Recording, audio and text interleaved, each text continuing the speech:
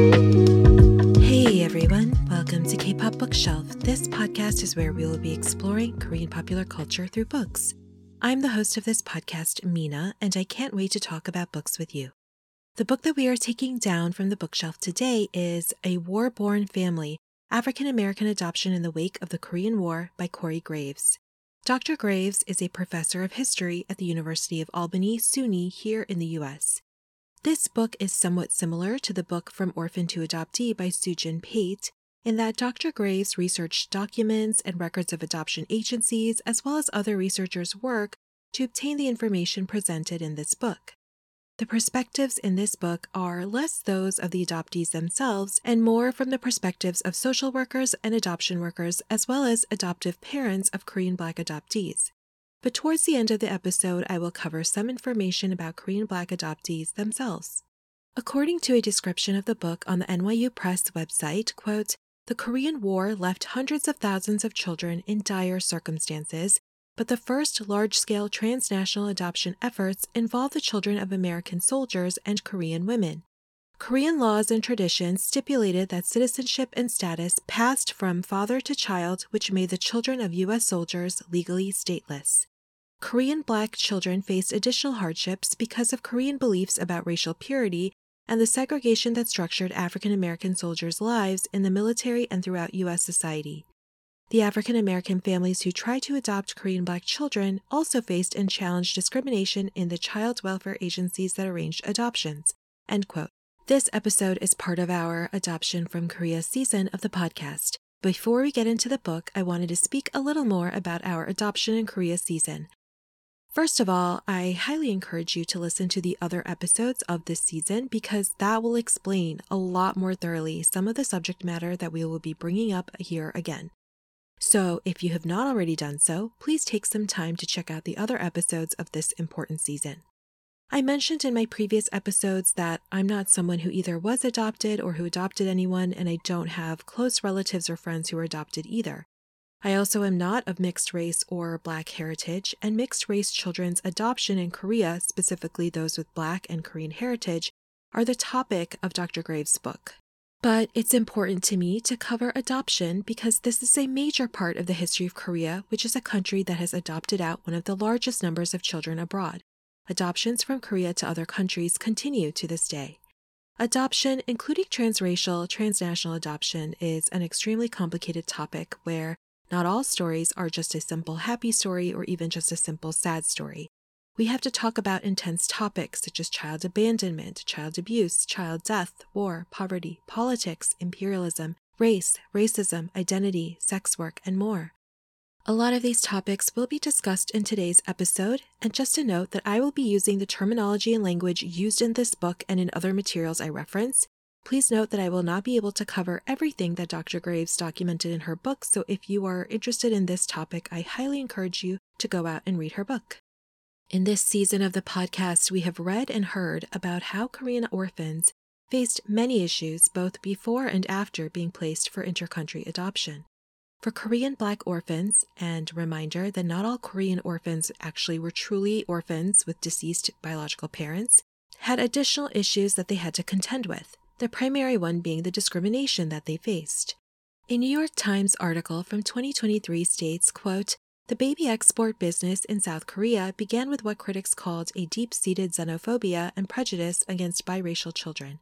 In its post-war years, the country's first president, Syngman Rhee, pursued a policy he called one state for one ethnic people, which encouraged sending biracial children born to American soldiers and Korean women to their father's land. Many destitute mothers of biracial children faced a stark choice: place their babies up for overseas adoption or raise them alone in poverty and disgrace." End quote. Many Korean Black children were born during and after the Korean War in the 1950s and 60s to Korean women working at Camptown brothels and African American soldiers who frequented those Camptown brothels.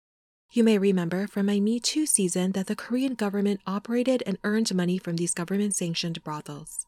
Aside from racial discrimination, as I have mentioned in other episodes of this adoption season, the stigma that women faced of being single mothers and the additional discrimination that children of single mothers who were sex workers faced was a big reason why Korean Black children were adopted to places outside of Korea.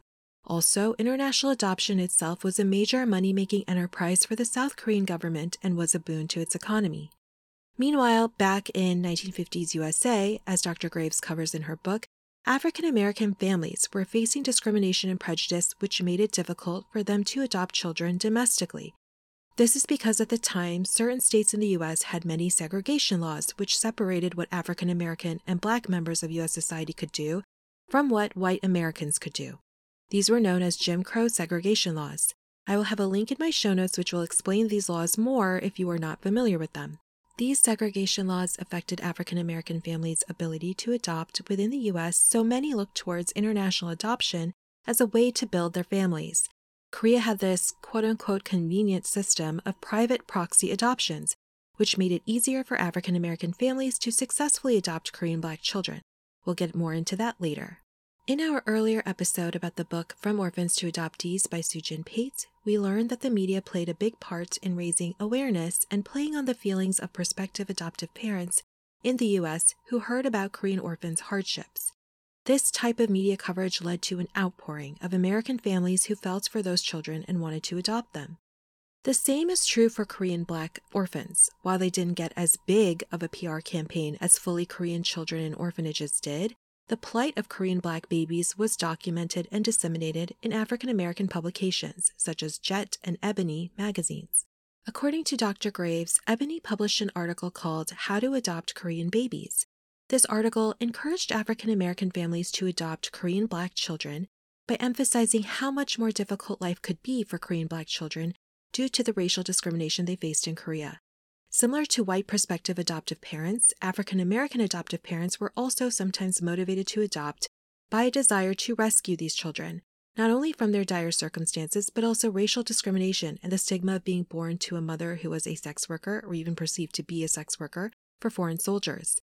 As discussed in the episode From Orphan to Adoptee, Holt's adoption program considered Korean children with Black heritage to be quote-unquote unadoptable. Due to this, many children who fell into the unadoptable, quote-unquote, category, including disabled children or older children, had to remain living in orphanages until age 18, at which point they had to leave the orphanage and look after themselves. Aside from this, Korean cultural and societal ideas of family created conditions for racial discrimination against Korean Black children, which also left them legally stateless. It was already mentioned that because of the patrilineal system of family structures in South Korea, and since mixed-race Korean babies were born to foreign fathers and Korean mothers, such children did not belong to a family, legally speaking, and therefore did not have Korean citizenship. They were not considered Korean under President Ri's one state for one ethnic people thing. Unlike other Korean orphans like Lisa Ullim Hoblum, who was not of African descent, and whose graphic memoir we covered in another episode, it also did not appear that mixed-race children from Korea were given an orphan hojok, which was a special version of a family registrar, where the sole member of the family listed is the orphan themselves. Therefore, there was a need for the adoption of Korean Black children abroad, because even though racism existed in the U.S., it was at least more common for Black children to exist in the U.S. than it was in Korea. The U.S. also had more of a community for individuals with Black heritage there. For those Korean Black children who had features or the skin complexion close to that of someone with Black heritage, there is also this ability for Koreans to automatically guess that they were most likely the product of a relationship involving an American GI and a Camptown Gichijeon, which was the term used for Camptown sex workers. Even if a child was born to a Korean mother who was not a Camptown sex worker and an African American father, this was the common assumption that other Korean individuals made, and therefore the same stigma applied. Being considered the product of such a scandalous union led to further stigma and ostracization for such children in Korean society. Due to U.S. segregation laws in the 50s and 60s, social workers in Korea typically placed Korean Black children with African American families due to their policy of placing mixed-race Korean children with families that were racially similar to the children's biological fathers. This was part of a process called matching, which social workers did for orphans to match them with prospective adoptive parents. Dr. Graves spends quite a lot of time looking at the various hardships faced by African American prospective adoptive parents and their difficulties with adopting through social workers both domestically and in South Korea. I'll just mention a few things about this that I found to be interesting. Dr. Graves points out the difference between civilian African American families and military African American families living on Asian military bases, such as bases in Japan. By virtue of working for the military African American families had many benefits compared to their civilian counterparts in the U.S. In some cases, these African American individuals felt they experienced less racial discrimination on the military bases abroad than they had while living in the U.S. One example that stuck out to me from the book was that of an adoptive African American mother living on a military base in Japan who had previously worked in the U.S. as a domestic worker. But in Japan, she had the means to not only not work outside of the home, but in fact have her own hired help. For children moving to the U.S. rather than to U.S. military bases in other parts of Asia, U.S. segregation laws were, as I said, a factor in Korean adoptions. By working with African American families, social workers working in Korea had to become more flexible about the requirements for the types of families that they deemed as suitable adoptive families. For example, in the eyes of social workers, ideal adoptive mothers would not work outside of the home due to the belief that their sole job should be parenting. But in the U.S., many African American women had to work outside of the home out of necessity, since African Americans were not paid at an equal scale for equal work and could not get high-paying jobs due to Jim Crow segregation laws at the time. It was not until the U.S. Civil Rights Act of 1964, which legally prohibited workplace segregation and discrimination on the basis of race, color, religion, sex, or national origin, that African Americans in the U.S. had more equal protection in the eyes of the law. Due to the need for African American women to work outside the home prior to this law, children were often cared for not only by their parents but also by neighbors or other community members. This type of child rearing, where the mother worked outside the home and child rearing was supported by neighbors and extended family, was one that social workers working in Korea had to learn to become accustomed to when placing children with African American families. Aside from matching Korean Black children with African American families whenever possible, social workers also sometimes place children with another type of family, those headed by interracial couples. According to the book, most stories about intercountry adoption do not include the stories of interracial couples who adopted Korean children, including mixed-race Korean children. I won't get into it too much because it's beyond the scope of this podcast, but I found it really fascinating when Dr. Graves wrote that the phenomenon of white parents adopting Korean children, including Korean Black children, was more publicized in media because it made it seem like racial discrimination in the U.S. was not as bad as people thought. Dr. Graves writes, quote, "Their, white adoptive parents of Korean children, actions were reassuring to some who worried about the state of race relations in the United States," end quote. Dr. Graves also mentions the fact that some families, quote, imagined that their multiracial families would demonstrate the potential for interracial love and harmony to overcome racial intolerance in the United States, end quote. We've already covered various topics so far, but I want to spend some time now looking at exactly how Korean Black children were adopted to the U.S. One way was similar to how other Korean orphans ended up being adopted out to American families. Their plight was publicized by U.S. military service personnel. Dr. Graves names Captain Sylvester Booker as the first African American to adopt a Korean child to the U.S. back in 1953. Like so many Korean children adopted to the U.S., the child Captain Booker brought back was not technically an orphan, since the biological mother was not deceased. To bring a Korean child to the U.S. like this in what was not a formal adoption required some legal maneuvering. Captain Booker claimed that the child's mom wanted Captain Booker to give her child a better life in the U.S. After some work, Congress actually passed a private law just for Captain Booker and his son, Ri Song-woo. Like Harry Holt, the so-called father of Korean adoption, American media portray the acts of Captain Booker as one of heroism. Also similar to the adoption of other Korean children, the use of proxy adoptions was one popular way to adopt Korean children to other countries. A reminder that proxy adoption involves really just anybody who could come as a representative and complete the paperwork necessary to apply for adoption of a Korean child and take that child back to the U.S., or whichever country, on behalf of the actual adoptive parents, meaning that parents would be adopting a child sight unseen, and the child would suddenly be living with people they had never once laid eyes on. As mentioned in my previous episodes, this practice was highly frowned upon in the field of social work, since prospective parents could not be properly vetted or matched to the children. But people who were not professionally trained social workers, such as Harry Holt, founder of the Holt Adoption Program, were permitted to do these types of adoptions anyway in Korea. Dr. Graves also mentions a person who was not a professional social worker, Glenn Skogman, who worked with a Korean Reverend Hwang. Reverend Huang and his wife worked with Mr. Skogman to promote the use of proxy adoptions of Korean Black children. Basically, Skogman convinced African American families that he could help them bypass some of the legal red tape needed to complete adoptions. Reverend Huang and his wife even presented to American families belonging to a Black Baptist church and appealed to them to adopt from the orphanage they ran in Busan. According to Dr. Graves, quote, many families took advantage of this legal provision because it usually saved them time and money, end quote. However, in 1955, Skogman had his passport revoked by the U.S. State Department due to Child Welfare Agency's complaints and questioning of his actions. The fact that people who were not professionals were permitted to take part in the welfare of children who were in such vulnerable positions is honestly kind of frightening to me, and the fact that this type of proxy adoption was so common in Korea, but the State Department thought that the questions about Skogman's acts were serious enough to revoke his passport frightened me a lot. I really hope those children were okay and grew up well. The next, and to me most fascinating story of proxy adoption presented by Dr. Graves in her book is that of a woman who she calls Alice Warren. Alice Warren is interesting because she herself was yet another non-professional person running an adoption program that helped with Korean international adoptions. And Alice Warren was an African-American woman. Dr. Graves writes, quote, officials with the State Department of Social Welfare of Kansas had begun investigating Mrs. Warren in January of that year when they learned that she was attempting to place Korean Black children with families in her community.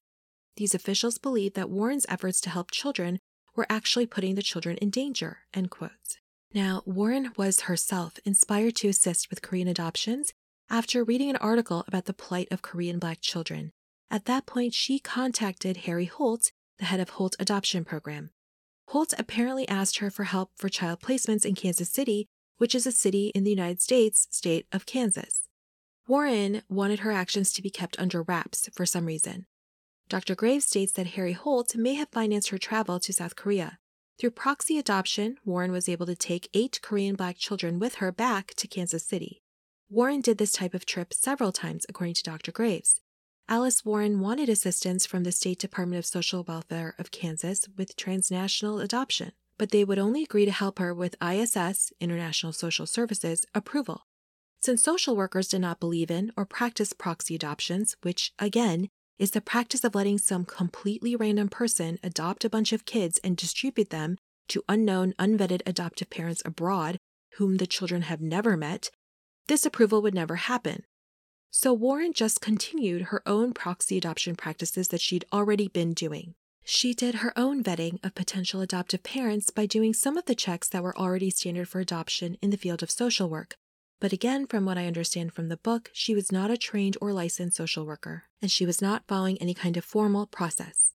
The problems began when it was noted that Warren was selecting some prospective parents who had originally been rejected by social workers for intercountry adoption from Korea. In fact, some of these families reached out to Warren after having the adoptions they were seeking stall in order to speed up the process to obtain a child.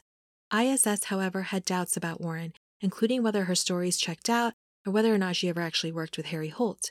One bizarre thing about Warren that Dr. Graves notes in the book is that, quote, Warren had misled people by saying she had a letter from President Eisenhower to give legitimacy to her plan to get all of the Korean Black children to families in the United States. Warren did not explain how her plan would work, but she, like Harry Holt, believed that she had divine inspiration and assistance to rescue Korean Black children, end quote.